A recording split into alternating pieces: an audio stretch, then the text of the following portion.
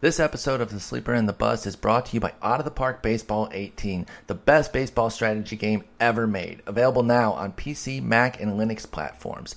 It's officially licensed by MLB and MLBPA, allowing you to take any team from any era, from any level, and run it the way you want with unprecedented depth, control, and authenticity.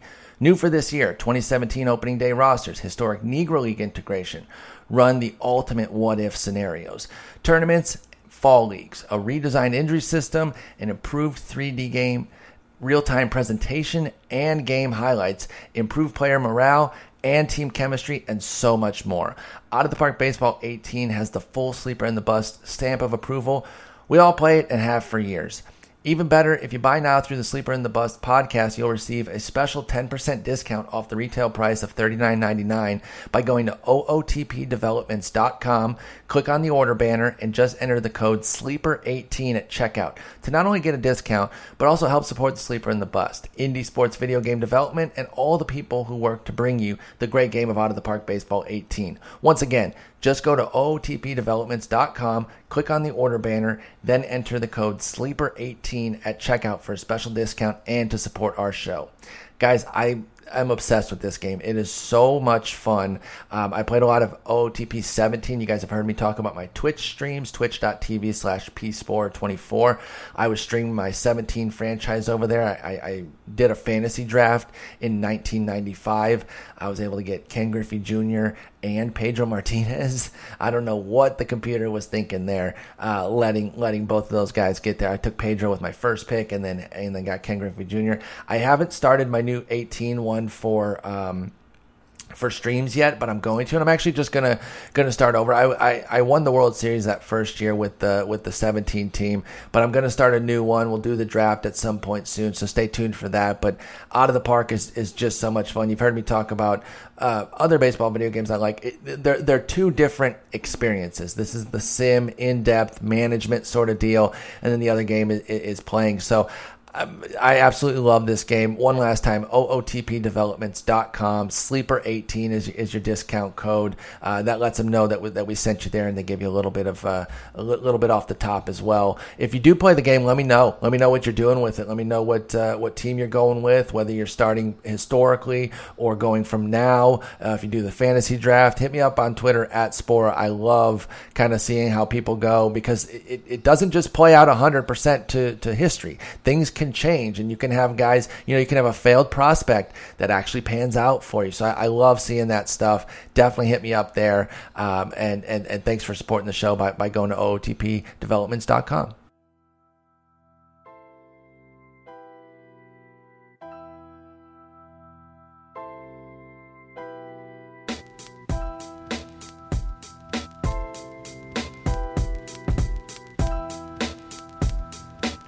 Welcome to episode 462 of The Sleeper and the Bust. It is Thursday, May 25th.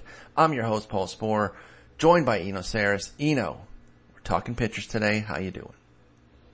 I'm doing good, except pitching is confounding this year. It's very difficult. I'm going to go a step further and say it's a nightmare. It's absolutely difficult. You got guys that we would have never expected to be single league that impactful are dominating in all formats. You got guys that we expected to, be their usual selves and they're flopping. And a lot of like the plus or minus of a guy has come down to home runs. We've talked about home runs all year. They've been a big issue. They'll be a major topic here when we talk about all sorts of different pitchers. But we're going to start with the question of the day leading off here. Which these surging veterans do you actually trust the most? Which one would you be looking to keep in all formats the rest of the year between Jason Vargas, Ervin Santana, and Mike Leake? And can all three win a Cy Young, by the way? Can they do an extra Cy Young this year to give?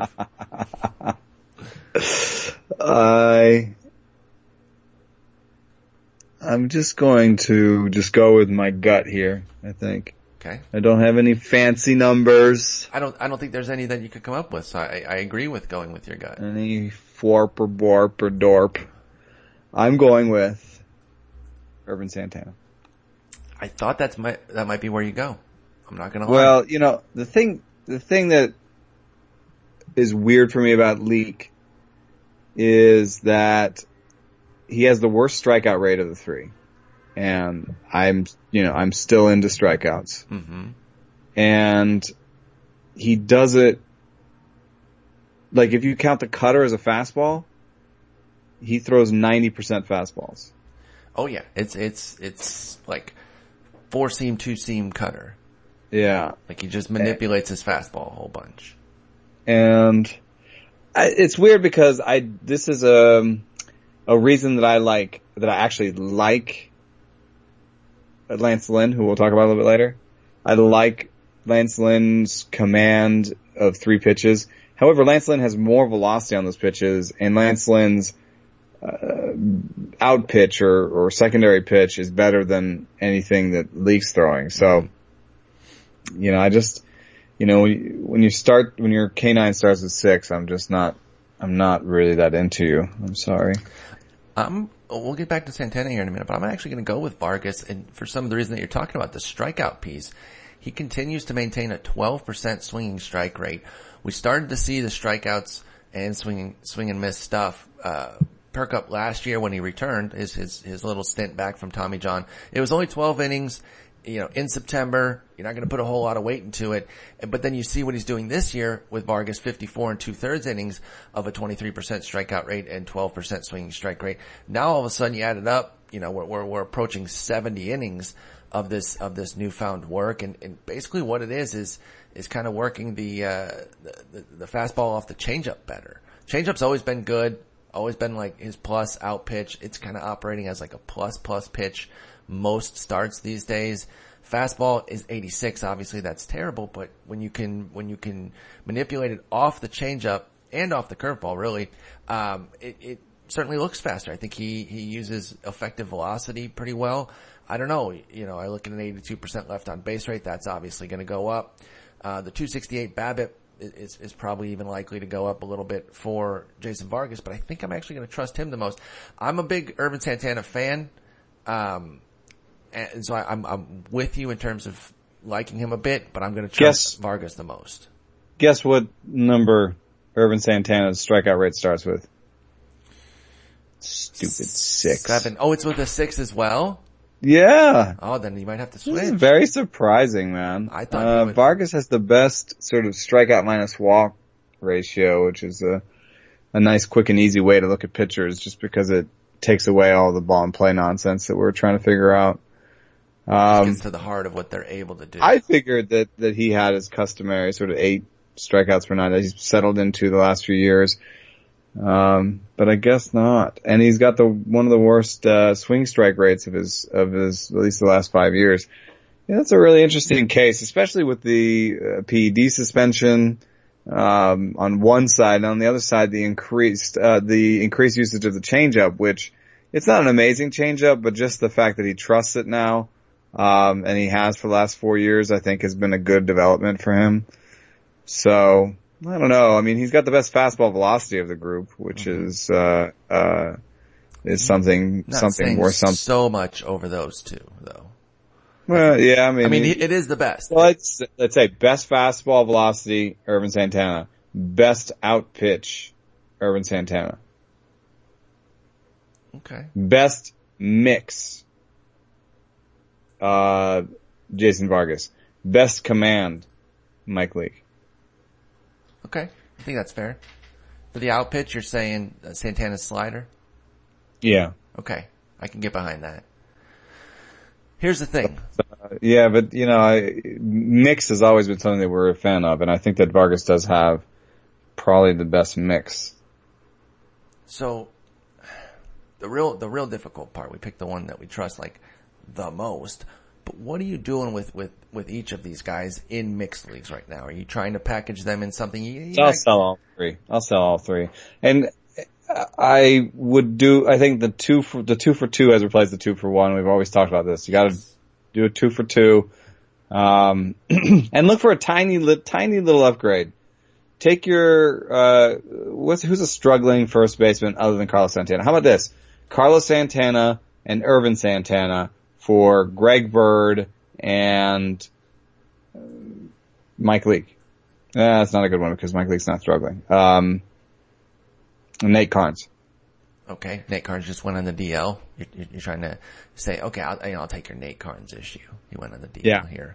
Or Jeff Samardzija, who, skills have been there the last month. And it would be a great offer to offer someone whose DL is just all screwed up. Yeah.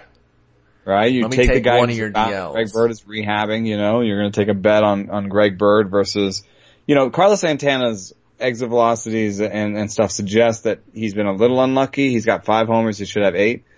But that's not a huge amount. And then also, to take his slugging for like 410, xstats.org says his slugging should be like 475. 475 is not like an amazing number for him. No, it's really not. That's more back to like the old Carlos Santana where he hit like 25 homers or whatever. Not the 30 homer hitter from last year. Exactly. And that's a big deal right now, I think, where everyone has power. If your first baseman is a 20 homer hitting, like 240 hitter, it's a weakness. I'm in a 10-teamer where he's like the obvious problem on my team, and I'm about to maybe drop him. Anyway, that's this out of the other. We should probably move on to pitching ranks. Let's go ahead and dive in. We're going to go ahead and tackle this with questions about guys that we've moved up and down. So let's start with some of the guys that we've moved up. I'm going to ask you questions about them, kind of get to the heart of what they're doing. Let's start with Luis Severino, a guy that we both obviously have moved up. I don't really think there's anybody out there that if they're doing rankings, they haven't moved him up unless they were just really aggressive on him coming into the season. Luis Severino had that kind of little breakthrough stint 2 years ago. It looked a little fraudulent if you kind of looked at the advanced indicators. He'd given up too many homers. It was a small sample. It never really got to come back on him that he allowed a 1.3 homer per 9. Well, last year it did.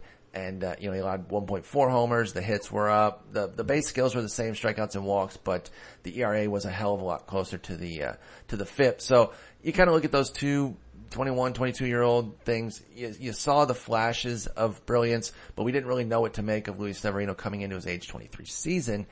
He's been really good. Home runs are still a bit of an issue, as they are with so many guys this year, but down to 1.1, which is actually a career best. Strikeouts are way up. Walks are down. Hits are down. So everything else has gotten better. He's just kind of allowing some homers. Almost kind of looks like teammate Michael Pineda a little bit, where you get the strikeouts and walks. When it's trouble, it's just kind of a little bit of a fat pitch that goes for a homer. But if nobody's on base, you're not getting that hurt by it. 3.11 ERA, 106 WHIP. What's your assessment on Luis Severino, what we've seen so far, and what we're going to get the rest of the way? It's funny because I don't think that his changeup is amazing. I don't think that in terms of what his pitches have done, there's no sort of smoking gun where you can say, oh, look, he, did this thing. I feel like when you look at him, you say, yes, the slider, which got better last year. He started out when he first came up, he was throwing everything super hard and, he threw the slider too hard.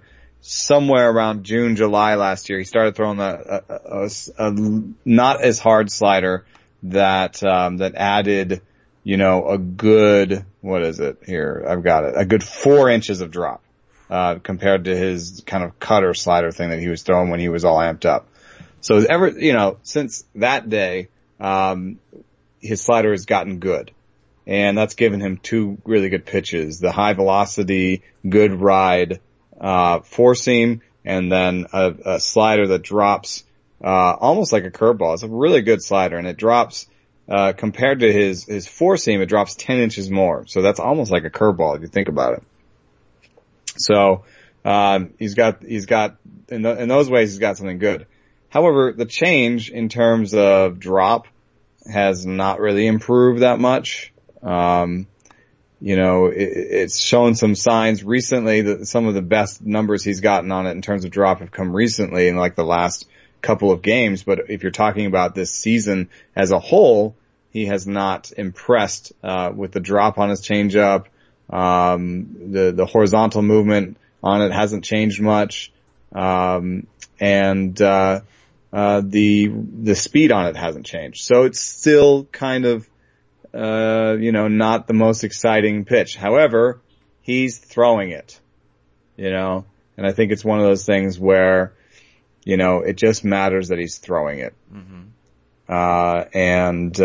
If you look at the outcomes on the pitch, it still doesn't have, that good results. It's getting half the whiffs of a regular slider. However, it's getting good ground balls and it's not going for homers. So I think that's kind of like a ball and play pitch that he can use against lefties. This is Severino's changeup we're talking about. Severino's changeup. And it allows him just to not be so predictable. Exactly. And I think that's, if you watch Michael Pineda, you're like, oh God, here it comes. Here comes the dick shot. Yeah, here comes the piped fastball at 95 because he's in trouble. Okay, here comes the slider, spin on it. He becomes predictable because his is a show me change, and you're saying Severino's is something a level better than that. So. No, I mean, I think that, Michael Pineda would probably get just as much out of it if maybe it's about command. I know that Pineda is a split finger. Maybe he has no idea where it's going and he can't get it anywhere near the zone, so he can't even get a swing on it. He can't even get a ball and play, change up. And so if he's at all in trouble, he can't throw it. Whereas Severino, maybe he has better command of it, whatever it is, he has better belief in it. And so, he's throwing it 10% of the time, and that's a good number. That's enough to keep him off balance. But otherwise, I've seen some of his starts. I think his command is better than Pineda's. There are some similarities there. High fastball velocity, good slider, not great change. But if you just have slightly better command, and you trust that changeup more often, you're going to have better results. So, all right. Here, that's a good would you rather. I mean, I think I know your answer to this one. Here's the thing. Let me address something real quick before we dive in. I have Michael Pineda up in the spot in the must start group, and everyone said, "Ooh, you changed your tune on Michael Pineda." I have not. Okay, I know that might run counter. My thing is, the way he's being right now, you can't bench him anywhere. You don't know when the implosion's coming because he is commanding better right now. He's still giving up the home runs, but he's not allowing as many hits. The walks are even down more. And so you can't try to pick and choose your spots with Pineda. That's part of the problem with him too, is that the scary start is coming up and you're like, oh, maybe I should bench him here. And he shuts him out for 7 strong and with 10 strikeouts. The easy starts coming up, home to Philly or KC or something. KC's a bad example because he just had 2 great starts against them. But I remember like a Philly start last year where he gave up like 8 earned against them. Mm-hmm. He hasn't had the bad start except for the season opener. So I do think that right now Michael Pineda is somebody that you must start. You can't, it's going well right now. But to your point, even though he hasn't had a terrible start, the starts that he had that are like the 4.50 ERA types, are at Kansas City, you would have started him. Mm-hmm. At Pittsburgh, yep. You would have started him. And then even that home opener, I don't know if you would have started him depending on what you thought of him, but it was at Tampa. And then the next start he had was home against Tampa and he whooped them. He devastated. Yeah, the season opener at Tampa, 3 2/3, 4 runs. Very next start, home to Tampa, 7 2/3, 1 earned, 11 punchies. And so you just can't not start him. I know it's a double negative. You have to start him. That's why he's up there. I have not changed my outlook though. The second, if hits start falling more and he starts getting back up to 8.5 plus hits per 9, I'll go right back to being terrified of Michael Pineda. But as it stands right now, I think you have to start him. And I would have him, just ahead of Severino. But honestly, I really have them, very similarly, I view them very similarly right now. Severino is in the usually start tier, which is that next tier down.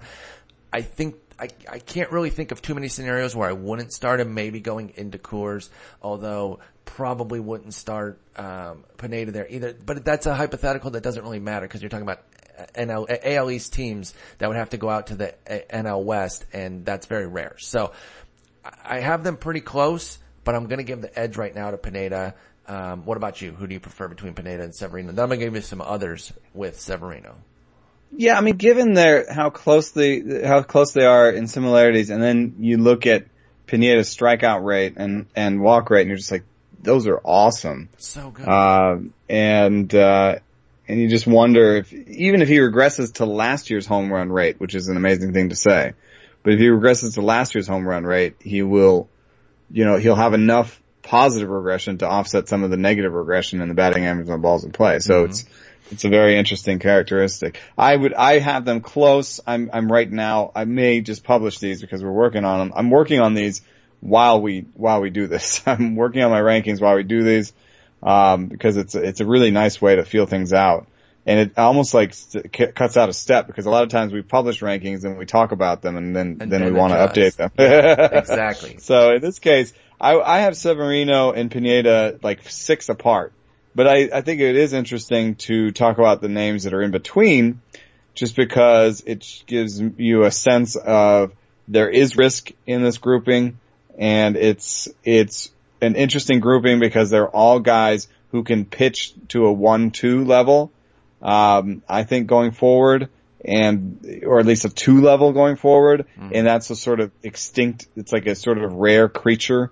We were talking before we came on here about how, it's easy to kind of come up with your top 20 maybe, easy-ish, and then it's kind of easy to conceive of, the guy that should be picked up, the sort of 50 through 70, but the kind of in between, the soft middle is a very interesting play. So I have right now, and I don't know, I think maybe, Rich Hill may disabuse me of his placement here, going forward, but I have Pineda, Hill, Robbie Ray, Jeff Samardzija, Matt Shoemaker, Aaron Nola, Michael Wacha, and Luis Severino as this grouping. Okay. Who were the first couple names? I missed the first couple. Pineda, Hill, Robbie Ray, Jeff Samardzija, Matt Shoemaker, Nola, Wacha, Severino. Yeah. So it's a lot of guys who, a lot of these guys have good strikeout rates, and then the ones who don't have them in the past, like Rich Hill. Yeah. Why is Robbie Ray still up there? You just don't think he's worth it? I don't know. I got him a little bit lower. I just haven't really seen any advancement. I had him in Pineda. He's still, he's still getting crazy strikeouts, but the walks are up. The home runs are static. I don't know, man. And I wrote a piece about the curveball that actually found that he had one of the least separations between slider and between his 2 breaking balls in baseball. His hard contact has been a problem these past couple of years, and it's up to 46% this year for Robbie Ray. He's done. So yeah, I had him down in the spot start category. I acknowledge that the strikeouts are great, but I'm really looking for the best spots to. And if you just look at traditional, what are his projections versus what he's doing now, the projections say what he's doing right now is him. Yeah, he's just that guy. He's upper 3s, low 4s. And if the home runs goes sideways, it's mid-4s. I mean, he's solid. Don't get me wrong. In today's environment, isn't like a 3.9 ERA with 11 strikeouts per 9 still pretty valuable? He's definitely still a top, I think still like a top 50 guy, but maybe he's a little bit out of, he's a little bit out of place there. And you could argue, I think, honestly, that Rich Hill is out of place there too, agree. But he was so good, and we're talking about the smallest sample out of any of these guys. That's the problem, and that's kind of the start. Like last night is why it's tough to have him on a team. And don't get me wrong, I advocated for getting Rich Hill and kind of dealing with this trouble. But 4 innings, 5 runs, 7 walks. Like when he doesn't have it, he doesn't have. He has like minus fastball command. It's a secret of his, but weird thing, well, an open secret, I guess, but the other part of it is that he has like plus breaking ball command, which is impressive because that's a tough pitch to command that well. He has, minus composure and body language too. Yeah, he really does. He's in my Alan Webster grouping. I never thought of it that way. When things go south, he gets so angry. Were you at that minor league at the spring training game? No, I was at the spring training game where he was just dropping F-bombs. He couldn't find the plate with his fastball, and he was just see that. That's oh my god, so loud, and there was like 5,000 people in the stadium, and I was like, everyone here can hear everything. We all know everything you're doing there, dude. So The thing of it is, I understand. I have to drop him below this group. I'd rather, like, if you just asked me, would you rather have Severino or Hill? I'd rather have Severino. I would rather have Severino too, and so that is what I was going to ask you. What about somebody like Severino, who's that flashy upside, big strikeout guy, or the more staid veteran type who's not going to strike anybody out, Ivan Nova? I have Nova lower because, because he's basically, okay, I know he has way better command, but if you took command out of the picture, he's like a Michael Pineda without any of the stuff. I mean, he's a two-pitch pitcher. And I think that I was just watching his start today pretty closely, and he's been trying to inch that changeup usage up, but if he gets in any sort of stickler situation, it's not one that he can put in the middle of the zone like he likes to. Or not the middle of the zone, but in the zone like he likes to. Mm-hmm. So he doesn't really go to it. So today, he had a really good start going, and, in the end, I think people will take it, even though it was one strikeout in 8 innings. It was going to be a lot better. It was going to be a lot better if he didn't even pitch that last inning. Go into the ninth. Yeah, he got one out in the ninth, ends up giving up a couple of the runs. Probably should have just gone 8 strong, but he still ended with 100 pitches. I understand why they send him back out there, right? I mean, you come into the inning, under 100, you're rolling. And it's Atlanta. And also they're up by, it was like 7-1, exactly. Right? So it's like, not a lot of pitches thrown out there. But if it was a tighter game, I'm not sure I would, even no matter what his pitch count was, because you're gonna have a harder time third and fourth time through the order with 2 pitches. So, I think that'll rob him, and his team will rob him. He won't have a lot of wins, and he won't have a great strikeout rate. So there's a lot of ways that even though he has a good ERA and WHIP, and may be projected to be decent in those categories, he's not going to give you a lot of other things. So I would rather, I thought you were, it's not Steady Eddie, but I thought you were maybe going to go with Jeff Samardzija or Matt Shoemaker as veterans that have wider pitch mixes. Let's talk about Shark, because more to fall back on, whereas Severino, Severino, but the velocity with Samardzija is not that bad either. So what about this guy who has great strikeout minus walk rates? Samardzija's big outing today. He walked his first batter of the month. 11 strikeouts, 9 strikeouts, 8, and 8 are his strikeout totals for the month. Jeff Samardzija, even with the big month though, he's only down to a 4.50 ERA. That tells you the kind of the work that he had, what he's had to work off from April, including the 6 earned at Arizona and the 7 earned at Colorado, which, depending on the shallowness of the league, you might not have even taken either of those from Samardzija, because he was kind of that mid rotation guy anyway that you could have been spotting. You might have at least escaped the Colorado start, but the 6 earned at the Mets, you definitely took that one. You weren't scared of the Mets on May 9th at that point. So, Jeff Samardzija or Luis Severino, I am interested in that, pick. I think I'm taking Samardzija. I just wrote a piece today about how he's not doing the turn as much as he used to. He kind of was doing the Cueto turn last year. And I think, he's basically said that he's rediscovered his slider by not doing that turn and going straight to the plate. I think it's probably better for his command too, to go straight to the plate. And I think that's borne out in the numbers this year. So, plus strikeout minus walk rate. And though he's had sort of Pineda-esque command issues in the past and some home run problems, he's settled in right now to where a little BABIP regression, is really the difference between now and the future. And, I think he'll end the year with his best strikeout rate and his, one of his best swinging strike rates, and go on a really nice run coming up here real soon. I mean, he ended the story saying, I've had a lot better numbers and been searching a lot harder than I am right now. Mm-hmm. So, he's saying, he even said, this is one of those times where I just put my head down and go out there. Today even would have been better, except that the wind was blowing out at Wrigley. And he lost 3 solos. Yeah, and I think the Zobrist home run in particular was, I don't have the StatCast numbers in front of me, but I would probably give that like a 40% home run chance. So just because he hit it right into the wind and it was like 2 rows deep. And let me just get mad here for a second.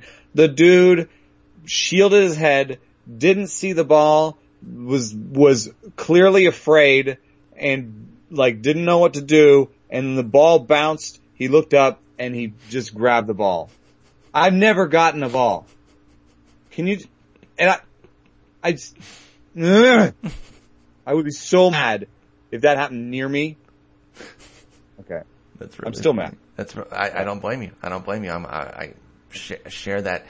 I share in your anger there. I actually had Samardzija in the tier below, the spot start tier. I think if I was updating like every week, which I'm not going to, I'm going to update every month, he would be up in the usually start tier. And so then he and Severino are kind of a coin flip there. I think I would lean toward the NL pitcher in San Francisco. So that's a rankings change for me here just since last week when I posted these.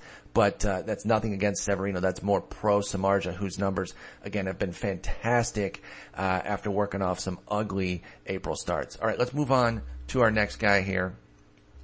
Is Sonny Gray back?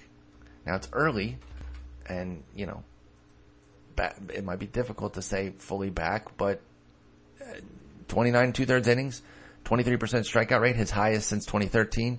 Walk rate 6.7%, lowest ever. 11.2% swinging strike rate, best ever. Home runs are there, as they are for everybody, 1.2. Sonny Gray's looking good. How much do you buy?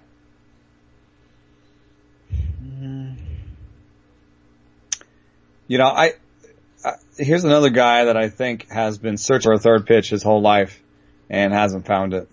And there's this weird thing that happened in this last game where, a lot of the, pitch, and even Brooks has it, as the biggest slider usage of his career. He threw 30% sliders. I mean, I watched the game. I would have called those all curveballs. So. And they call them what? Sliders. Okay. And I know that he has in the past kind of manipulated his curveball and he's had a slider and a curveball. And so I'm not like mad at Brooks. I understand. Yeah, I think Brooks beef.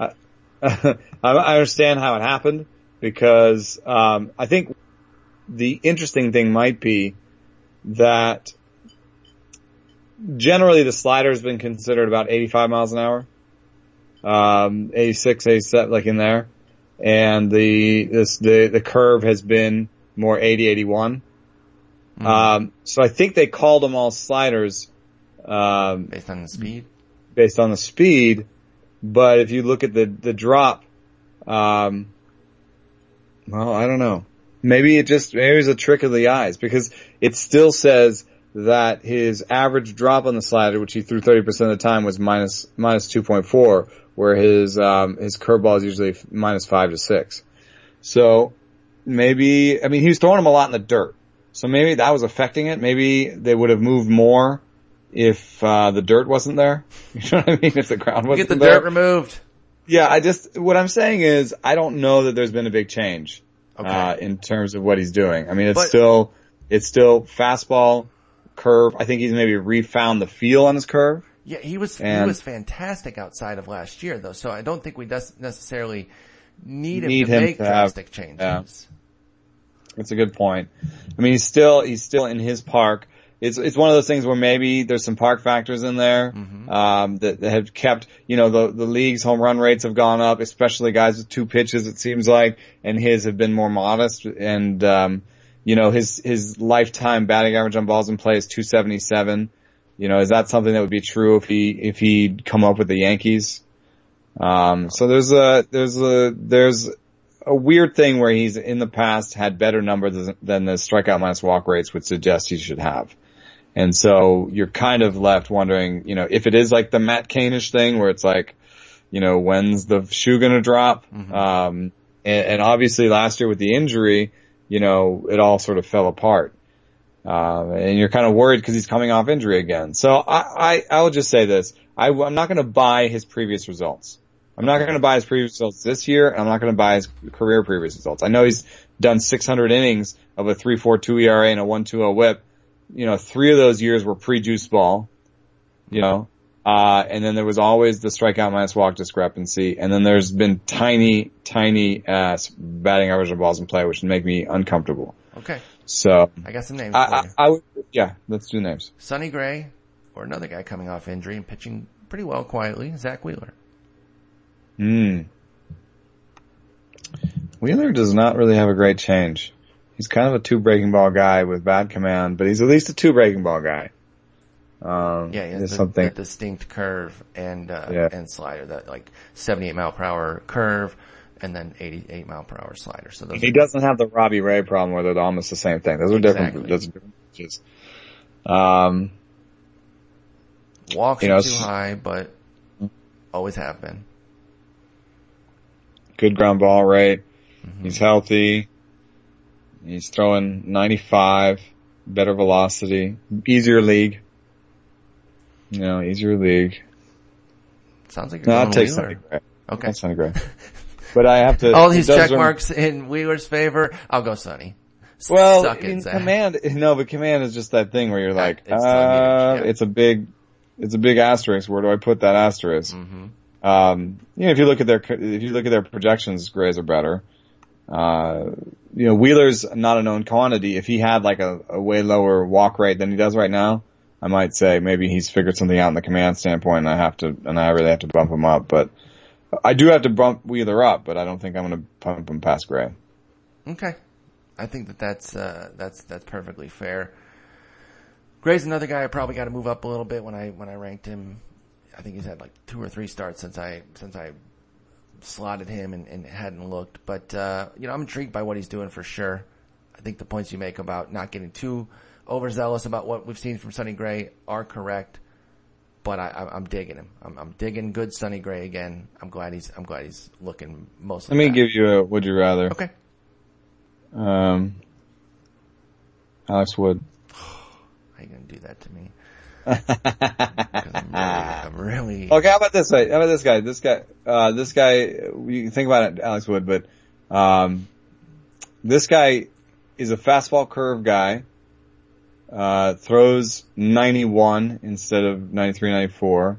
Traditional size though. Coming off a better three-year stretch in some probably. Drew Pomerantz. Ooh, speaking of minus body language. Oh man, he is about. I'm gonna take Gray. Gray. I worry about the health, the mental aspect over there. Not like questioning his smarts. Right? I'm not saying that about mental. I'm saying how happy he is, like how much he enjoys being there. If you don't think that affects you, you're crazy, right? I mean, we've all been at jobs. I know our jobs aren't professional sports, but we've all been at jobs where we hate everything that's going on, and so we suck at the job. And, he's not fully sucking in terms of his skills, but he's got a 4.97 ERA, home runs through the roof.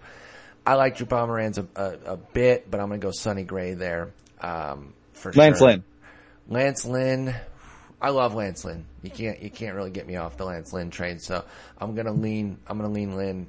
Actually, not lean. I'm gonna fully take him. I dig Lynn. I understand that you look at the FIP and all the secondary indicators. I totally get that. I understand that Lynn's that kind of guy where you're like, hey man, you guys teach us about these secondary, these indicators, and now we're using it, and yet you're saying Lynn's still good. I get it. 470 FIP. Watch a few Lynn starts and you understand why he's better than those peripheral numbers. Your career 3.30 ERA, career 3.45 FIP.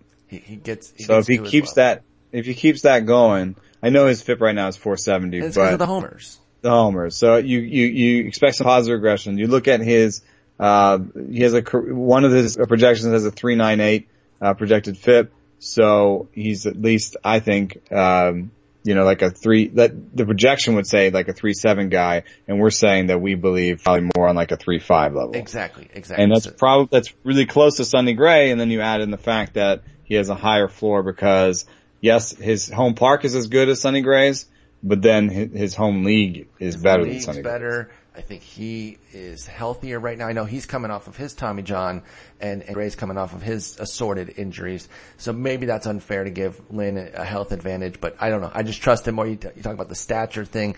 You mentioned that about stature earlier. You just said it in passing. That was always a big concern that people had for Gray, was that he was, 5'10" listed. So probably 5'8", 5'9". So yeah, I'm going to go Lynn there. As far as Alex Wood goes, let's transition into talking about Alex Wood because he's been one of the best pitchers in baseball so far. 43 innings in, strikeout rate through the roof, walk rate holding steady as a good walk rate, by the way, 7.5. Swinging strike rate's way up. Velocity is up 2-3 miles per hour depending on where you look. Everything's supporting what he's doing. 68% ground ball rate. The mechanics. This is the clincher for me. This is why I'm going to go Alex Wood, and I'm actually thinking about Alex Wood on a pretty high level right now. Doug Thorburn always called him the Tasmanian Devil, with good reason, because his mechanics were crazy. On his own podcast, Doug Thorburn was talking about how his mechanics have greatly improved. They're more easily repeatable, and just downright better for Alex Wood now. And so there's some added believability in what he's doing. So I'm going to go Alex Wood over Sonny Gray and probably over a lot of guys right now. Alex Wood's pitching brilliantly, and I'm buying in. MLB.com's being a B. Why you got to be a B? But I am going to look at these real quick. Let me see. Let's see this. Alex Wood. All right, we're ready to play. Ready to play. He's still got that crazy long path in the back. People would say that they don't like that long path. But yeah, he's not melting down. I always call it the toddler melting down. It's not, there's something, yeah. Yeah, it is better, isn't it? It's sharper. It's something where if you haven't watched much Alex Wood, go to any game prior to 17. I think he's not falling off the mound as much. Exactly. The major fall off that he had. I once comped him to Ubaldo from the left side and you put a mirror image and you saw how they were similar.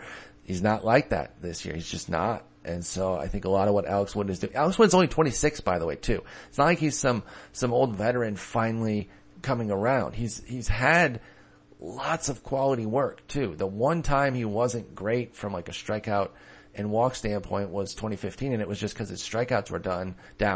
But he was at 26% last year, 25% in 14, 24% in 2013. So I think there's a lot to believe in with Alex Wood.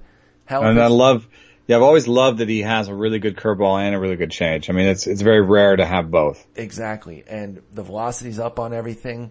He's really commanding the curveball a lot better this year. I would say the only asterisk is kind of the Dylan Bundy asterisk. You're an asterisk. You're an asterisk. The Dylan Bundy asterisk where it's kind of like, Can you hold up all year? Yeah. I mean, we're talking about, 171, 189, 60 innings last year. Mm-hmm. He's always been a swingman, Alex Wood has. So can he do the 200? Can he do $180 even?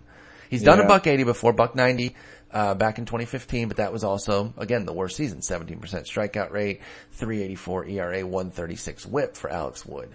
Let's add Bundy into the combo then, because you bring him up. My question for I just moved Wood all the way up to Severino.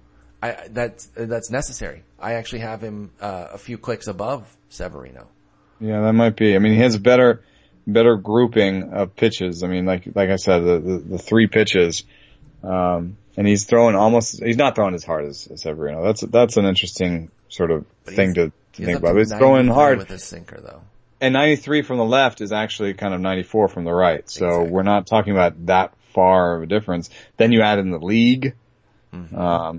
It's Dodgers, right there. Dodgers is at least neutral for the most part, whereas Yankee Stadium can be tougher on pitchers. So, again, this is not to down Severino, it's to prop up Alex Wood. You mentioned Bundy though. I do want to bring him into the fold here. My question was, can Bundy hold up all year? Can Dylan Bundy hold up all year as a, number 2 or whatever we're putting him at, number 2, number 3, but as somebody that you rely on all the time? He went back to his cutter. Yeah, they let him go back to it.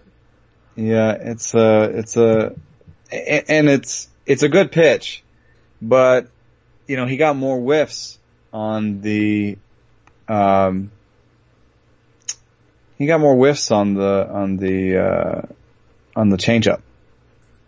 in the past. Mm-hmm.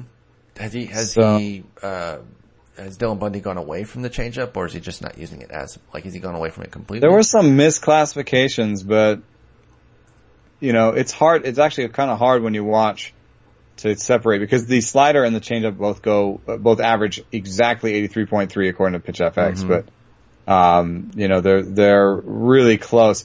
And the changeup is a split finger, so it's not even going to have as much fade as a traditional circle change.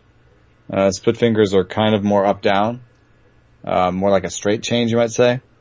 So, it's very hard to tell exactly what his mix is. But, going through one of his first games back, I was like, this looks like 80%, cutters. Trying to just kind of guess from movement from watching. This looks like 80% cutters. And if you look at right now, they're almost saying 50-50 slider, cutters, changeups, if you just compare those two pitches. So, yeah, I would say that he's throwing the cutter more. You look last year, he had a 10.5% swing strike rate and an 8.5 Ks per nine in what was like a good breakout season. This year he's down to 9.8 swinging strike rate and 6 strikeouts per nine, 6.4. So, yeah, 18% strikeout rate right now for Dylan Bundy. But the walks are down, the home runs are down. So maybe it's kind of figuring everything out. He's commanding better, but not getting as many strikeouts, and he's still trying to figure out that balance of where he can get the strikeouts while still not allowing the walks and the homers for Bundy. What do you think about that? It's possible. People have tried to study this link between the cutter itself as a pitch and sweet contact. Okay. I know Craig Edwards has done a piece on this, and I've tried to look into it. The cutter does have a lower BABIP than a four seam, say, or I'm trying to do something here while we're talking. I'm going to map his spin rate and just make sure he's not hurting because the spin rate. I wish if you went to MLB.com or to Baseball Savant, they had, how they have the rolling exit velocity? Mm-hmm. Kind of wish they had the rolling spin rate. We should ask Darren. Right. I feel like that's right. They're always pretty open to, yeah. But I would say that the cutter has less, has a lower BABIP, a lower batting average on balls in play than other fastballs, but it's not like as low as sliders and curves in them. Okay. So, okay. His spin rate has, mostly held steady. It was pretty superlative early on though, and, you could actually say it's dropped. I mean, early in the season he was averaging, over 2,600, and,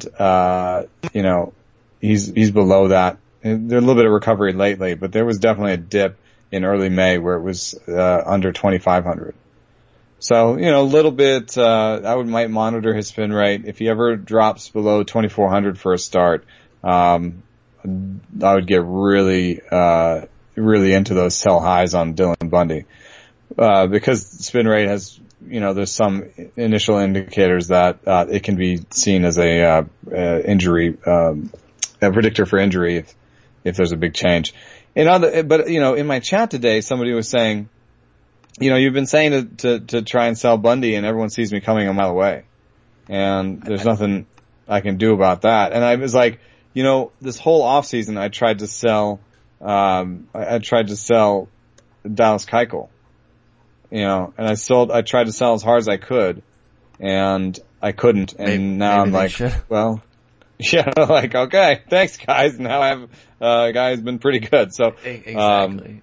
Maybe you just do that where you say, all right, well, I can't sell. You don't sell him for nothing. You have to get something. So if you can't get anything for him, then you just hold on to him and maybe there's a couple bumps in the road and you end up getting like 150, 160 good innings out of him. So but I would put him right around, Sonny Gray. That's Dylan Bundy. And in fact, I might put Dylan Bundy ahead of Sonny Gray because, I see a 4-pitch mix. I see velocity. I see the ability to get whiffs. I don't know what's going on with the strikeout rate necessarily. That's what makes me kind of debate the two. Exactly. But I like, if you told me here's this guy with this velocity, this spin rate, this many pitches, I would say that's the guy I want versus the sort of 2-pitch pitcher with, different kind of stuff. So, Dylan Bundy over Sonny Gray right now. Mm-hmm. Okay. I think that's completely But like, fair. bop, bop, bop. Yeah, like not substantially so. Dylan Bundy or Kyle Hendricks, the guy who liked to come in at the year. Who's getting back on track, by the way. I not a huge Hendricks guy myself over here, and was looking at him sideways early on. I'm like, whoa, I didn't think he was going to be like this, and he's straightening himself out a bit, down to 3.25 ERA with a 1.16 WHIP. The strikeouts are down a little bit, 7.4. It was 8.1 last year. You can work with that. No one's mad about where Hendricks is at right now. Is he going to stay there though? Is that around what he's going to end with? So what do you think about crazy Hendricks? batting average on balls in play? He's at 250 again. Yep. I think he can be a mid threes guy. That's where I always had him. That's why I didn't want to draft him in the super high tiers. He was in the first or second tier for most people. Yeah, I would push him down. Would you take Bundy over him though? No, there's something I like about Hendricks' command and Park. Yes, command is Baltimore gets nice and hot and the ball starts flying out of there. And so we're seeing for Bundy that at least part of this improvement has been a cut in home runs. And, of the shape of a season in Baltimore, you see your peak in August and July. So, we may still see those home runs come for him. Whereas Hendricks has kind of is now showing the worst home run rate of his career. And I think that was part of the problem. So I doubt that more home runs are coming in the future. You know what I'm saying? Absolutely. Would you trade? We were kind of reaching in the dark on home runs, but not only because of the, explosion in home runs across the league, but because it usually takes a large sample to know about these. And it's hard to know, a home run versus a long fly ball, right? You think about that. How much of a sample are you talking about there? Yeah, I mean, that home runs are so sketchy because home run to fly ball rate can be way down, and you say, oh, that's gonna go the other way for you. And if you're already giving up home runs with a low homer to fly ball rate, Ron Chandler talks about a few gusts of wind one way or the other can really mess your home run rate or help it, get a few gusts of wind blowing in. I have Hendricks around Pineda, and I think that's actually an amazing comment on what it is to pitch, what it means to pitch well, like how different people can have different ways of being good pitchers. Between command versus raw stuff. Oh my God. I mean, if you could put Kyle Hendricks and Michael Pineda together, you might have one of the best pitchers of all time. I think you definitely would. Yeah. If you just take Hendricks' command and the multi-chain that he has. Then give him Pineda's slider and 95 mile an hour fastball. It's over. Oh my God. We are legitimately talking about one of the best pitchers ever at that point. It might be like a Roger Clemens. Yep, I totally agree. Couple quick ones on Dylan Bundy. Would you trade him for Justin Upton? Justin Upton hitting .222, but has 8 homers, 3 stolen bases, 26 runs, 20 ribbies. You know what I like about this move? You think about how much you spent on Dylan Bundy at the beginning of the season, and how much the Justin Upton person spent on his. You think about playing, just remember what it was like to play fantasy baseball before we had all these numbers. And, what you used to do, and you would say, dude, I'm going to take this back of the baseball card and say that Justin Upton is going to play to what he used to be. And I'm going to take Bundy's back of the baseball card and say he's going to play to what he was used. None of these guys are 35 years old, So I would say yes. I mean, I know that Upton's striking out a little bit more than he normally does. But he's walking a ton. He's walking a ton. And that's the kind of thing that could, especially with a guy like him who's very streaky, he could be he could be about to break out in that, maybe like pitchers have a certain thing they're trying to do to him right now and he's just laying off of it. And that's why his walk rate is higher. He's waiting. He's just waiting. And then if they're like, okay, well, I can't keep walking him every time he's up because I'm trying to throw the slider on the outside corner. So now I'm going to try and bust him inside of the sinker. He's like, boom. Thank you. Here I go. 10 home runs in the next, 5 weeks. Still hasn't had his electric streak, obviously. Yeah, I would do it. Good for one every single year. I would do that trade for sure. Tim Bundy, Justin Upton, I feel like you can get that done too. So if you need the power, if you need some offense, you got some good pitching, take Dylan Bundy and see what you can get. All right. A couple more guys on the positive end here before we get down to some folks that were a little bit negative on. You mentioned Keuchel briefly here, so I want to dive a little bit more into him. Even accounting for the left on base rate and the BABIP good fortune, and let's assume that the neck thing is quick, right? They said it was going to be one start missed on the DL, just putting him on there because it's the 10-day. So let's assume that that's good. Obviously, if things go beyond that, we have to reassess. But he's going to be healthy, missed the one start. Is Dallas Keuchel fully back, like to Cy Young caliber? Yeah, I feel like we've talked about it sort of recently. It's just, we talked about it, I think, on the last cast or before. Did we? Why don't I remember? Cool memory. Oh, we were talking about how it's just him and Liriano and the low zone percentage and. Yeah. And why do people keep swinging? Why do people keep swinging? Last year, you highlighted quickly that the league was laying off more and making him come back into the zone, Keuchel. And he had a 41% zone rate, which was markedly higher than what he had in 15, and even 14. It was a pretty big jump up. Those two good seasons that he had.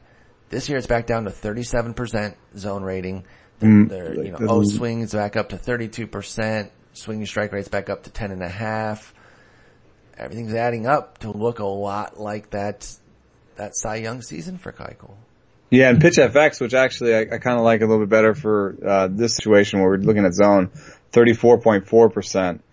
And last year was 42.7. So yeah, it's even more. And then the O swing is 34 versus 31.8. So in some ways he's seeing the best he's seeing right now. And it's just kind of crazy that, he's getting even average, swing rates when he's in the zone less than anybody else in baseball. I mean, it's because the way it dives out though, when you watch Keuchel, when he's on, the movement on his pitches is stupid.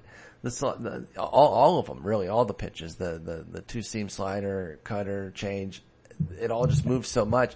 You kind of see how they get fooled, but I wonder what the difference is between last year and this year, where they were laying off of it. Is the stuff just improved again? Has he refound his stuff? I'd be interested in framing situation behind the plate. I know that Jason Castro was a good framer, but maybe for his particular stuff, Brian McCann is better, or whatever it is. Mm-hmm. I'd be interested if we're talking about a couple like half inches here or there in terms of command. But also I see here the 67% ground ball rate is and then the highest sinker percentage of his career for Dallas. So maybe he was trying the four-seamer for whiffs last year, and that wasn't working so well. So he's kind of renewed dedication to the ground ball rate. One thing that Sierra research found, that's Skill Interactive ERA from Matt Swartz, Sierra's research found that high ground ball rates or elite ground ball rates begat lower batting average on balls in play. Yeah, once you get to a certain point, because obviously ground balls can lead to more hits, but once you hit that certain cutoff, which Keuchel regularly is above, about 62% or so, he's at 67%. That's when you really start impacting your own BABIP. Yeah, and you look at his FIP here, it's like 3.27, and you say, what if he gives up a couple more homers? Maybe that's like 3.5, and that's why the projections are all like he's a 3.5 guy.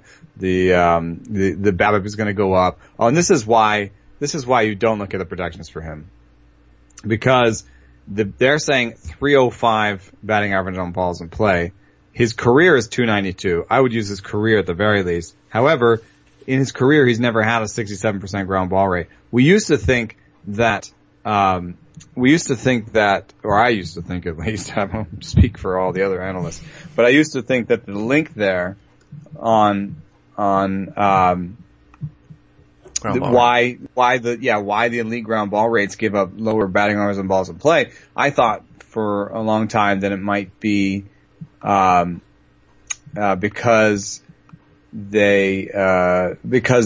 your defenders are on their toes, ready to make plays, and everyone's super active, and looking, and that might be part of it. But I think also what happens with an elite ground ball rate guy is that, the launch angle is impressive. You know what I mean? Mm-hmm. The launch angle is so negative, that you're not talking, like all ground balls are not equal, right? Exactly. Some of the best exit velocity hits are ground balls. Probably not these ones against Keuchel, especially with his 31% soft contact rate. You don't always have to have soft contact rate for ground balls to be good. Medium contact can work because those are very playable ground balls as well. But when it's the soft contact and he's up at 31% with the 67% ground ball rate, those are just a lot of routine grounders that are being turned into outs for Keuchel. But yeah, and just in terms of launch angle, let's take an extreme. There could be like a minus 45, right? Mm-hmm. Degree, hit that we call the ground ball. And then you could have like a 0 or a -2 degree hit that might be called a ground ball, right? That's pretty stark difference. Because, if you think about like watching it, you're like, well, that's a ground ball. One's not, neither is going to the outfield, right? Mm-hmm. But the -45 is never a hit. Unless you're Billy Hamilton, right? Exactly. It's beaten to the ground so slowly, that you, so here you go. Speedster might get out. Average launch angle on the sinker. Minimum, let's just send the minimum at 30 balls in play. Number 1, Kyle Freeland, -10.6. Number 2, Dallas Keuchel, -10.0. There you go.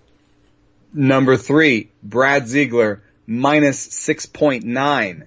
Wait, so he's markedly better than Brad Ziegler, the guy known for just chopping up worms. For just getting it buried into the ground. And also, yeah, and there's a big gap there. And then you have Zach Godley is there with Ziegler. Marcus Stroman, super sinker Marcus Stroman is at -5.8. So, let me get a word on I guess I'm saying he's real. He's for real. Yeah, when we're done here with Keuchel, I want to get a word on Godley because they couldn't get him in the list.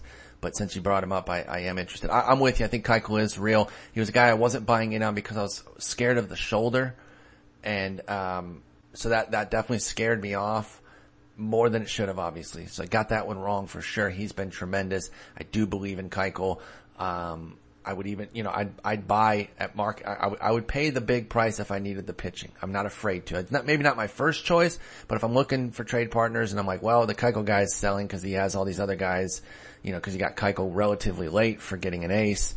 I would be okay buying in on him. Wait, make sure the neck's good. Wait till he comes back, I guess. But, I don't have a lot of issue buying on Dallas Keuchel. Quickly on Zach Godley. Velocity's up. He's always had a good swing strike rate that suggests maybe he could get some strikeouts. This year he's finally getting those strikeouts.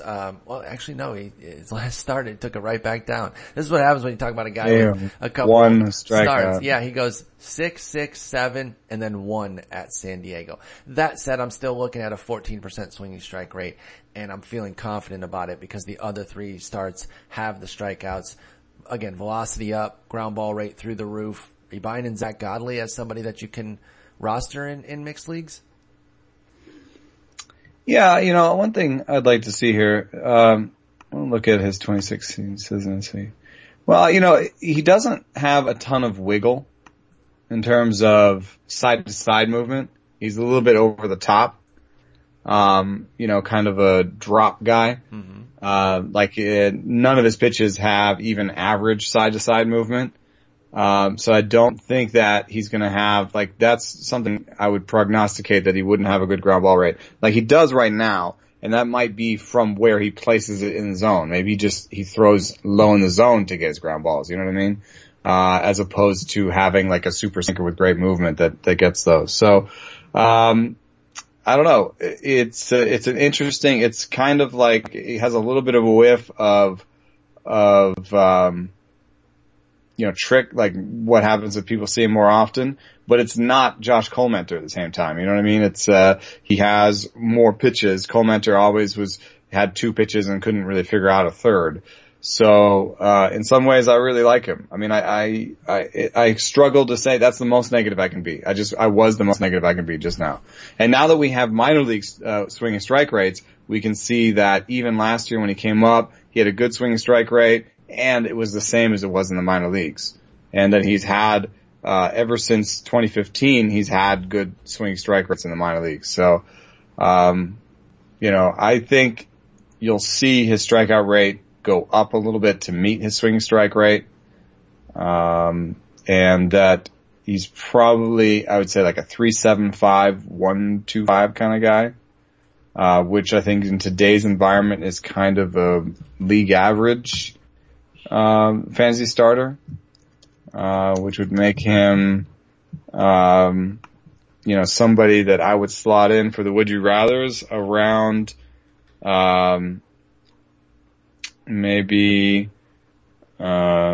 Wheeler, Andriese, Morton.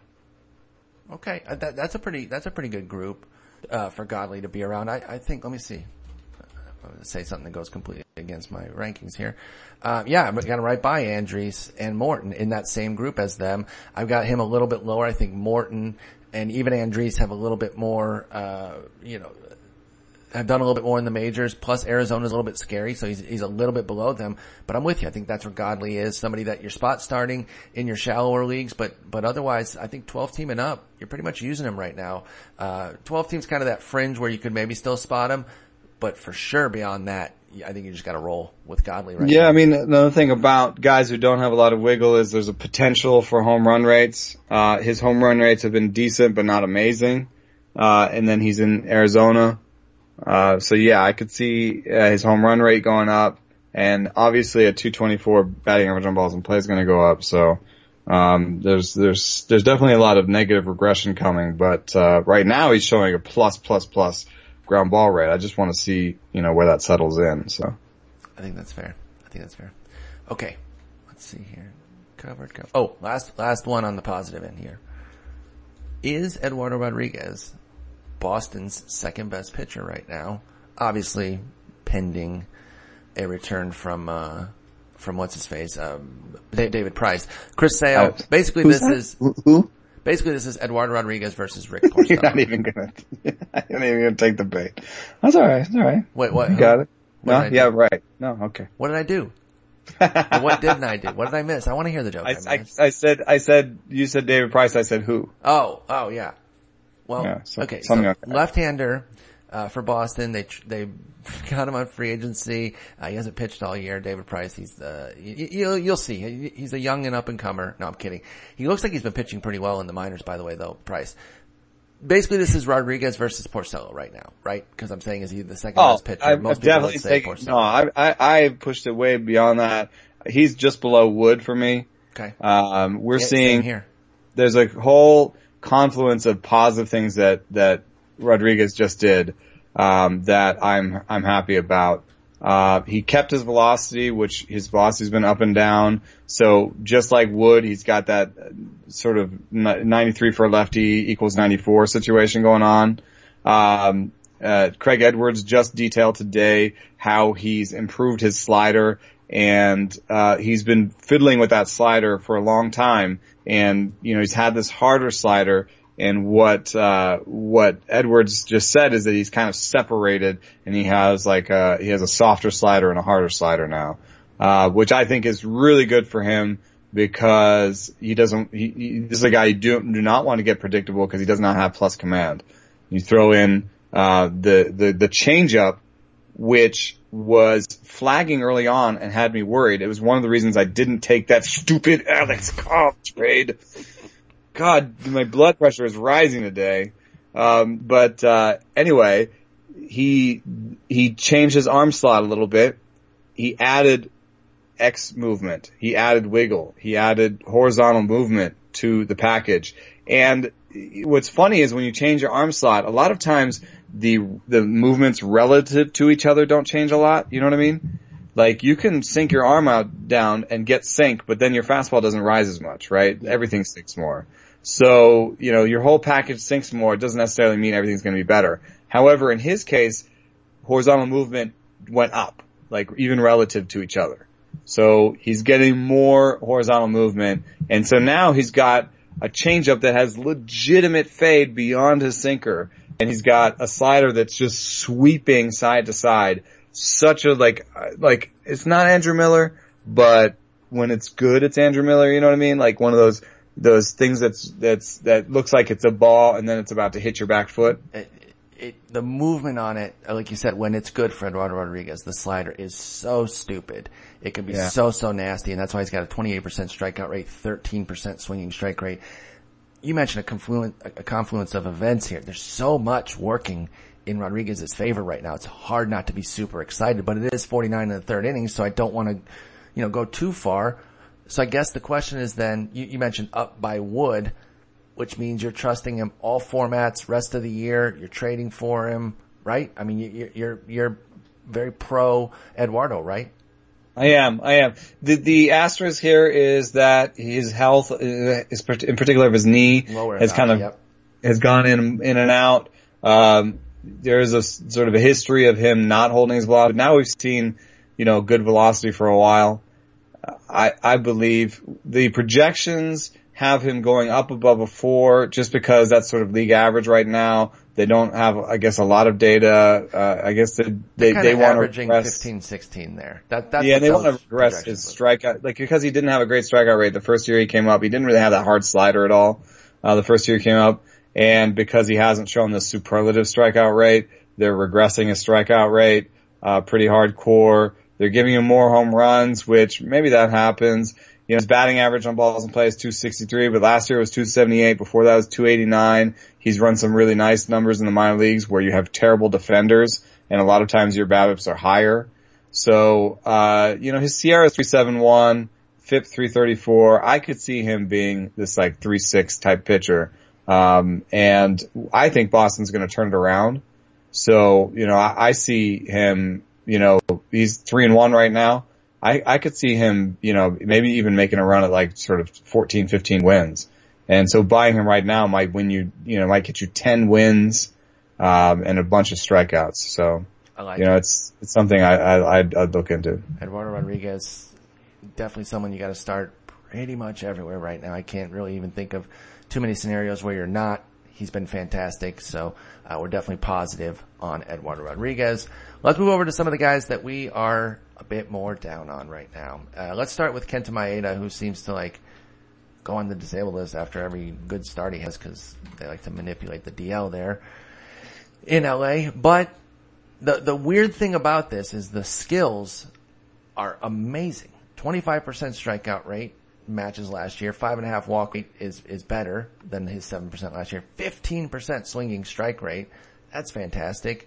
Even the 240 average against isn't the end of the world, but 1.8 homers per 9 muddies up all of it. 66% left on base rate. Those two kind of go hand in hand with the left on base rate and the homers. Muddies all of it up, and his ERA is 5.03 with those skills. 5.03 ERA, 117 WHIP. Which of these is not like the other? You're down on him though. And is it the health? Is it something else? These skills might say bye because the ERA has to go down. Or do you see something in Kenta Maeda's work that suggests the home runs aren't necessarily going to regress favorably? Bad fastball. Bad fastball. Your favorite type of guy though. Yeah. I mean, that's why he's, fastballs. I'm not drop-ing him. I might even buy him if it wasn't, super, the price wasn't super high. But, in terms of cherry picking projection system type stuff, I would probably regress him to a 1.2 homers per 9 or 1.25. I don't see him I would take the over on his projected home run rates going forward, just because he's now, for some reason, gone to the four-seamer more than the sinker. And he's even created this cutter that he just broke out in the last start. Maybe the cutter is his way out, but in either case, it still would just be masking the fact that his four seam is not that good. Mm-hmm. And his four seam does have ride, but it's just at 91 from the right side. It's just not really impressive, and it's really, in terms of results on pitches this year, it's the pitch that they're hitting for home runs. So I wrote a piece recently about how maybe people should be rethinking their pitching mixes and be more aggressive in terms of throwing fewer fastballs. And he's a guy that I could see him, throw that cutter, throw the four seam, drop that in half, throw it 15% of the time, throw the two seamer 10% of the time, throw the cutter 5% of the time, and then throw those breaking balls the rest of the time. Slider, curve, change up, and just boom, boom, boom, boom. I think people would then the four seamer comes out of nowhere, and I think he has plus slider control. I think when you watch him, you're like, he can put that slider in a lot of places. It's a good slider. He can shorten up the bend a little bit. He can make it a little bit harder break. I agree with you on Kenta Maeda. His slider is really impressive. That's why he uses it so much. Turn it up a little bit. 29%. Turn it up to 35%. Amplify that curveball. Amplify the changeup. That's a great piece, by the way, that everyone should read. If I forget, I'm going to put it in the show notes, but sometimes I forget that. If I don't, go to Kenta Maeda's page. The first article, under his little bio. Oh yeah, there because Maeda showed up in Yeah, you linked him in it. So you can find it there, folks, in Maeda's profile if I forget to. I am trying to make a mental note to do that, though. Kenta Maeda or Sean Manaea? Let's see where I have Maeda.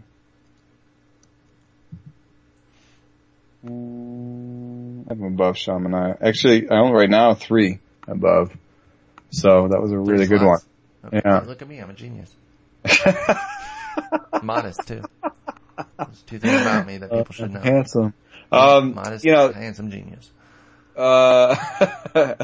Manaea's, I think actually sort of impressed me. I mean, I know that I've talked about how I want him to get the slider hard and he hasn't done it. I talked to him recently and he's like, I'm just gonna embrace it, man. That's what it is. I can't get it. I'm not gonna throw an 85, 88 mile an hour slider. I just can't do it. And did you call him a punk bitch for not being able to? No, because I guess you're a loser. He's got a great swinging strike rate. He's got a great strikeout rate. And he's not giving up homers. I think that the walks will come down. I bet you the walks were a little bit related to the issues he's having. With the health? Yes. By the way, 5.24 ERA, and yet I'm with you in terms of I've actually been impressed by Manaea. And another one where it's 5.24 ERA, 119 WHIP. You see a WHIP that low with an ERA that high. That used to be how I did fantasy. I used to be look at his WHIP. Yeah. Well, I think it still works. Now, the one wrinkle is home runs, but he's not giving up home runs. Manaea isn't. So that tells me there's some fixable issues here to get that ERA back down to where it belongs. 54% left on base rate. Can you strand a runner, dude? Just try it. It's cool, man. So here's what happens. You let a hit up or you give a walk and then they just stay on that base. It's so cool, dude. And then you get. And he doesn't have a history of. I mean, he's had some wrinkles with walk rates, but if you take out crazy. Actually, a lot of those are small sample, little stops here and there. If you actually look at the big sample, places he stayed, you have to go back to rookie ball to get anything that's close to a 4, in terms of walk rate. So, last year with the Athletics, 2.3 walks per 9 in 144 innings. That's really good. That's really, really good. So and that's more in line with what he did in the minors. So I would buy him, even though I have Maeda ahead of him, I would buy him a little bit more. And that's comes from my bias towards keeper leagues. I'd rather have Manaea in a keeper league than Maeda. 4 years younger, obviously more upside. I agree. And doesn't have this partially torn UCL situation that caused the need for that weird Maeda contract. We cannot forget about that, right? We're dealing with some injury issues this year. One of the things that was uncovered about, or not uncovered, but kind of written about with Maeda in terms of, hey, he was good last year, but keep in mind, the dude never went deep into games. We cannot forget that his medicals were so jacked that he got an 8-year, $25 million deal. Shohei Ohtani would get $25 million a year if it was wide open, in terms of what he could sign for. So that has to be kept in mind regarding Maeda, and I'm with you there. I'm with you all the way. I have Maeda a little bit higher. I would actually probably buy Minaya first. The 6th rank difference is nothing for me, 39 to 45. That's nothing. They're in the same tier. I think I would favor Minaya. Plus Maeda wasn't on the DL with the hamstring when I slotted his ranking. So Minaya is somebody I think y'all should consider buying. 5.24 ERA. I know a lot of people that listen to our show don't play in leagues with a bunch of idiots, so you're not going to just slide them through for nothing. People are going to see the whip, the strikeout rate. They're going to understand that it's a good pitcher. But I don't think you have to pay full market value either. I think you can get something of a discount on Minaya, and I'd be certainly interested in buying. But we got to move on to some of these other guys that we're negative on right now. Flat out going to ask you, is Matt Harvey done as a, impact starter? Whatever, I know it's a vague term, but I think we have a general idea of what that is. In all formats, mixed league sort of guy. Is he just done? He's 28 years old. Velocity is down a little, but the strikeout rate's tanked. Walk rate's soared. Home run rate through the roof. Where's the positivity with Matt Harvey? He's still.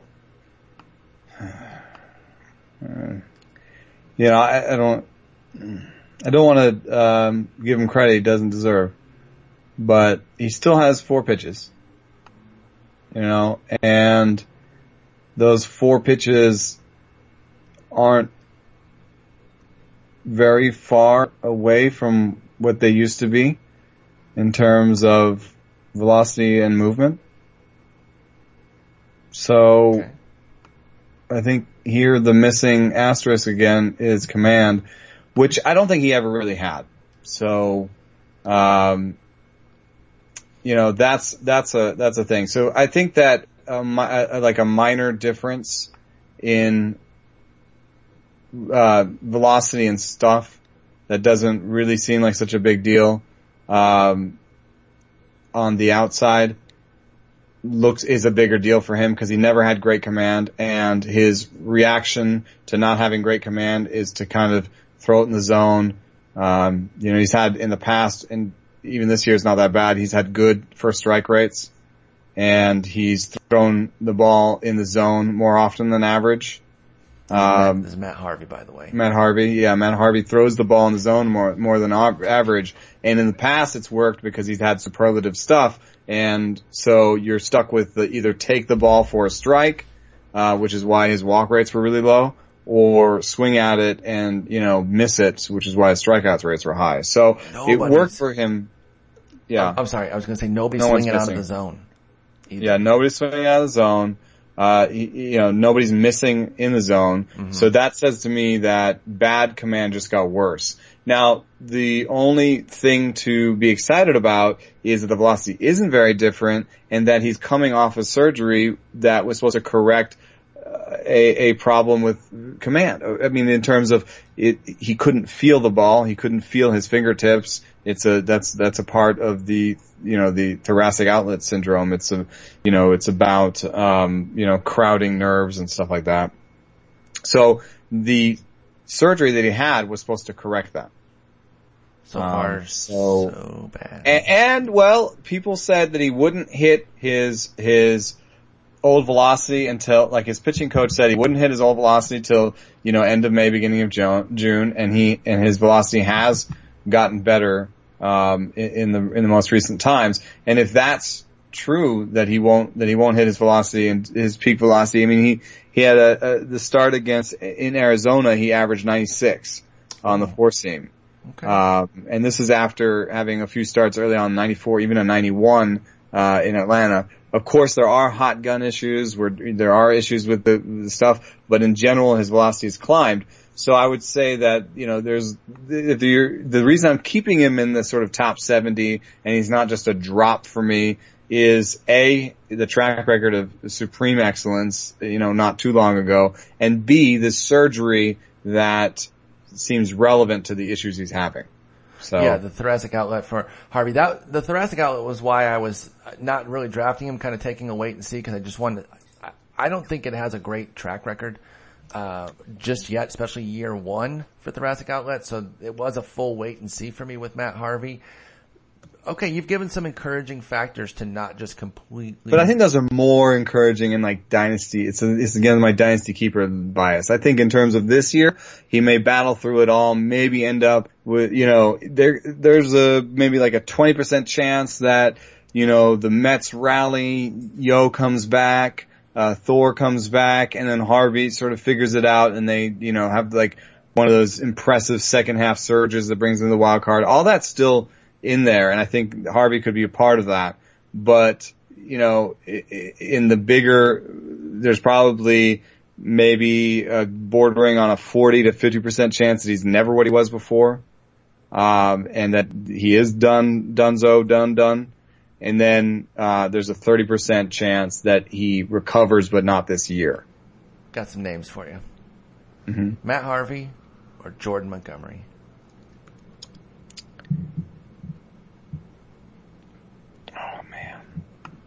Jordan Montgomery, young guy out in New York, on the other New York team that we've been saying some positive things about. Really impressive stuff. Just the stuff. He only throws 92, which isn't crazy, but that's from the left side. So again, you're talking 93, 94-ish, comparable from left, when you compare left to right. 13% swinging strike rate, a little bit of, some walks, but not unexpected for a young buck. Recent adjustment that was really nice. In his most recent outing, he threw a lot more sliders than he had before, and he threw his four seam high in the zone and the slider low in the zone, and just had a really nice start. Big bounce back against KC after they'd walloped him. I mean, KC's not a great offensive team. No, but they popped him, so I like that he bounced back with a big outing. And I have Matt Harvey, after all those, me trying to be nice to him, I have Harvey right now in my working rankings at 71. I have him 77. Yeah, and Jordan Montgomery to me is ownable, is a pickup, is a 12-team guy. I have him on my 10-team league. So if I have him on my 10-team league where I own like 6 pitchers, that means he's in the 60s. So even though it makes me feel really gross, actually, to say this, Jordan Montgomery. I would Jordan Montgomery. I got Jordan Montgomery higher, so I'm with you. And you talk about having him in 12-team for sure, but then with all the health issues of 10-teamers, I think Jordan Montgomery is going to be on a lot of 10-team leagues, and he should be. This is a profile. Like I said, I have him on my 10-team league. Yeah, I have a 10-team league this year. I don't think it's out of bounds for you to have him there at all. So we like Jordan Montgomery. We're cool on Matt Harvey. We'll continue to talk about him though as things change. Obviously, this is someone who could change rapidly, and we'll revisit when necessary. But for now, I think you just got to kind of sit tight too. If maybe shallower leagues, you're doing something else. But 15 team and beyond, you just got to kind of hold Matt Harvey, right? I don't have him on a 10-team league anymore. I picked up Alex Wood for him. Oh, why'd you do that? Alex Wood sucks. I'm kidding. He's amazing. Although here's the thing. Danny Salazar is on that team. I gotta keep Danny Salazar. I mean, he's not all the way down to 60, is he? No, you do have to keep him. You're right. But I'm at 50, which is I'm in a spot start tier right now. I don't think I blindly start him everywhere personally. Like at least home mask some of his home run issues. Starting him in Cleveland. Mm-hmm. I have been sort of shying away from starting him every time, and it's very difficult. The problem is with a home run guy like that, with someone like Danny Salazar, it's not obvious when to not start him. In fact, he's on the list too, so let's just go to him. He actually just allowed 9 homers while we've been recording. No! He's not even pitching, but he's allowed 9 homers. Big shots. They were it was a simulated game, and Abraham Almonte hit 9 straight homers off of it. It's crazy. But yeah, let's talk a little bit of Danny Salazar, because it's been a guy I've been a big fan of in the past. Still has a 33% strikeout rate. That's really intriguing, folks. I think that's MLB high or very close to. 16% swinging strike rate. But he's the new Michael Pineda. Dude. Even worse though, because he has a walk rate. Guys. Yeah, he walks guys. 2.1 homers, 11% walk. What the hell do you do with him though? You said you've been spotting him. Well, I mean, the stuff is so filthy. In fact, I told somebody that he's one of my favorite pitchers to watch because the stuff is so filthy. I agree. I love Danny Salazar. And it's probably one of my least favorite pitches to watch because he's killing your team. 5.55 ERA, 153 WHIP. I mean, it's rough. Like, you can blame some, say, 362 BABIP, that'll come down. But when everything else sucks, I don't just look at the BABIP and say, he's been unlucky. He's doing this. Like, this is Salazar struggling. He's always had command issues, pipe shots all day long. Whenever he gets in trouble, he just, throw it as hard as I can right down the middle. Oh, wait, you hit it 420. Damn it. Yeah. You did it. You got me again. Well, I see that his ground ball rates are down, and most of his pitch locations are up. His average pitch locations are up. What's with the pitch mix here? He's basically gone to four-seam change. 32% changeup rate is career high by far. His slider's at 6%, as is his curveball. Is it a pitch mix issue right now too? I don't know. And the curveball is decent for him. The curveball though actually is is a high for him. It's a slider he's not into right now. That he used to throw. But in terms of, results, the slider has been beaten up, recently. Actually, for his career, the slider has, an ISO over 200 against. That's terrible. Yeah, and the curve has been good, so I think, maybe he's just slowly moving towards the curve, and that could maybe be hopeful for him, is this idea that like maybe, let me switch it by game and see if the curve is sneaking up while oh man, he's pitched too long. Let me just look this here. See if the curve is sneaking up a little bit. Well, he'd actually pocketed the slider completely early on in the season, and it's come back. It should go away. I think that slider should go away. What are you doing here, slider? Nobody invited you. Yeah. Throw that curve more. It's a little bit like Gausman, That cool guy. It's like two. Your transitions are brilliant today, by the way, because he's obviously on this list of guys that we're down on as well. Why is he so bad? Let's bring him into the fold as well. Well, he went so both of them are kind of searching for a breaking ball that will work for them. Mm-hmm. And Salazar are definitely looking for for breaking balls. And I don't know why Gausman has gone away from the curveball and back to the slider, because the slider's bad. No, you mean Salazar. No, both of them. Oh, okay. Gausman has. Oh, yeah, he's incorporated this curveball as well. Well, here's the thing, though. With you gotta be careful with Gausman and both of them a little bit about where you're looking in terms of pitch mix.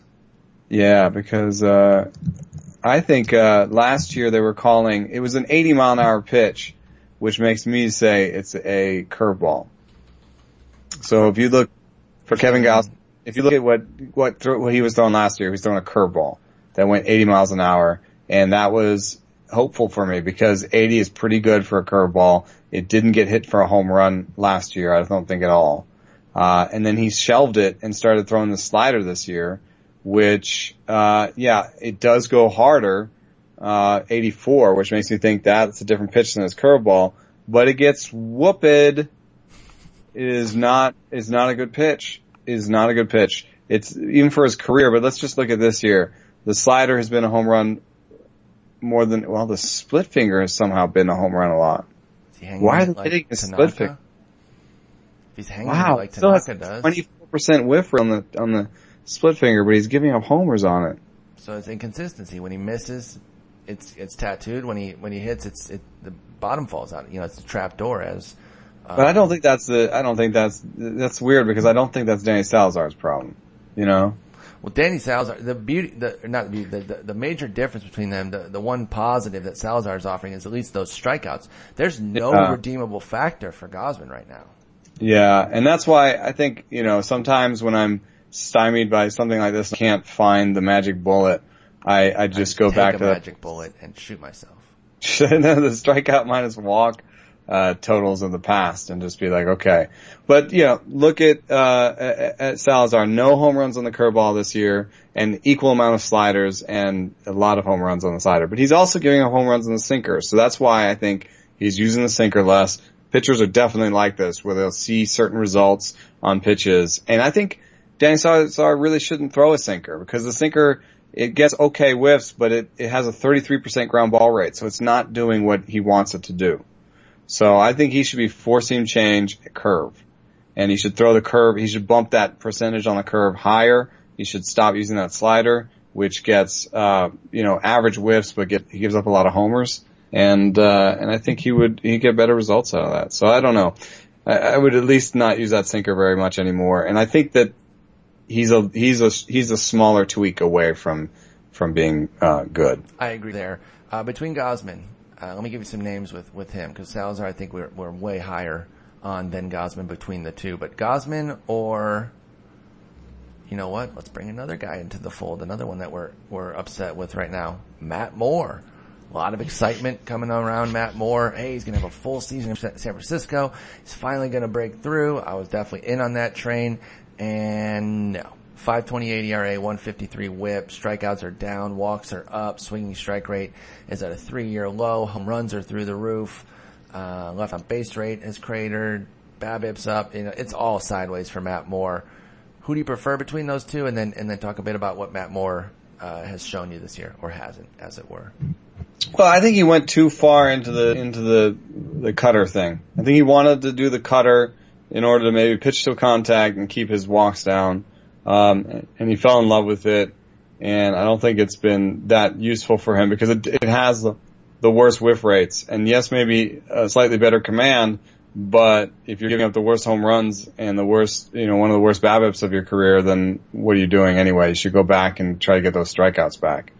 So I would, for him, I would throw more breaking stuff. I would throw the curveball more often, throw the change more often, and try to go for whiffs a little bit more than that soft contact. I think that, there's enough positive regression in the homer and the BABIP that I would take him over Kevin Gausman, just because, their strikeout minus walk totals, neither one of them is going to call that a benefit. Yeah. And then Kevin Gausman has, terrible ass Baltimore, summer coming. And the AL beast itself. Yeah. Whereas you got Matt Moore in San Francisco, San Diego, LA, Arizona and Colorado too, sure, but you can easily avoid those. You can't really avoid. I think neither one of them, like, according to your tiers that you have, those, spot start, but, neither one of them is in every starter. No, they're both spot starters for me right now. Right. So if they're spot starters, way easier to figure out when to spot start, more. Even if he might burn you in the did you start him game. Yeah. I do want to check that did you start him game. Let me see. At LA Dodgers, 9 runs. I could see almost sitting him there. I could see almost, except the Dodgers are good. Except that he dominated the Dodgers to start before. So that's right. You probably would have started him. Probably would have started. I think you took that at one. At Colorado, take that one right out. Yep. Six runs. You don't start anybody at Colorado, really. Especially that guy. Like that, he's not nowhere near the level of starting. Even the home opener, or his season opener, you might not have started him against Arizona, although only 3 of those 6 were earned. Still, if you take one outing with 6 runs off of it, then he's been below 3 runs. He's been below 3 runs and over 5 innings for all of his starts except for 3.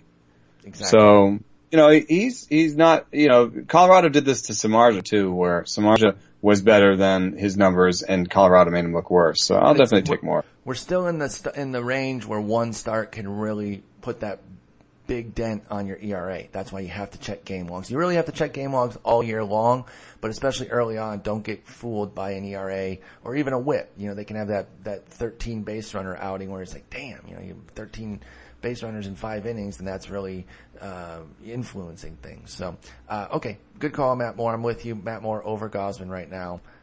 Actually, I have them almost directly next to each other. That was Gausman coming off of the damn Washington start, which of course tricked everybody. Late 60s, I think. They're pretty much the same guy here, but more with the more favorable soft factors. All right, last guy here. Is Masahiro Tanaka hurt or bad? And do you know any dipshits that picked him as their AL Cy Young? Because I don't. Dip bleeps. I don't know. I mean, he is hurt. We know that. We do know that. Yeah. I guess more, like, is it something like, is it more torn? Like, what's going on? I think you would probably see, if it was legitimate like that, you'd probably see a velocity dip instead of a velocity increase. Mm-hmm. Although there have been guys in the past that have had the sort of loosening up, right before you go into the knife, where, you're like, where did this extra velo come from? There has been some stuff in the past about, velo increases right before, stuff like that, but I'm not, well, you know what? We have, let's go back to that. We haven't done this one in a while. Okay. BaseballHeatMaps.com. Woohoo! Who runs that site? Mr. Zimmerman. I know. And we're going to pitcher injury factors, applications. Dun, dun, dun. This is another exciting, let's Google this together episode. I like it. And we're gonna do Tanaka. We're gonna go back to, August of last year, so we have a baseline from last year. So you have a start date, August 1, and we're gonna do the end date, yesterday. Boom. Okay, so now, what? It's broken. What would you say his most often pitch type is? Splitter. It's the sinker. Okay. I like that was a sinker more.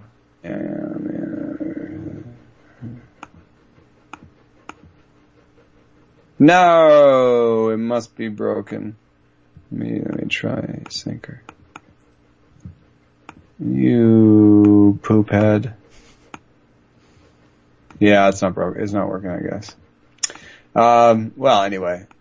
Yeah, so I will alert him to that. Yeah, let Jeff know. Let people know what you were looking for. Well, that looks like, what you find on Baseball Heat Maps is that a decline in zone percentage, which is something we can just look for, on our own.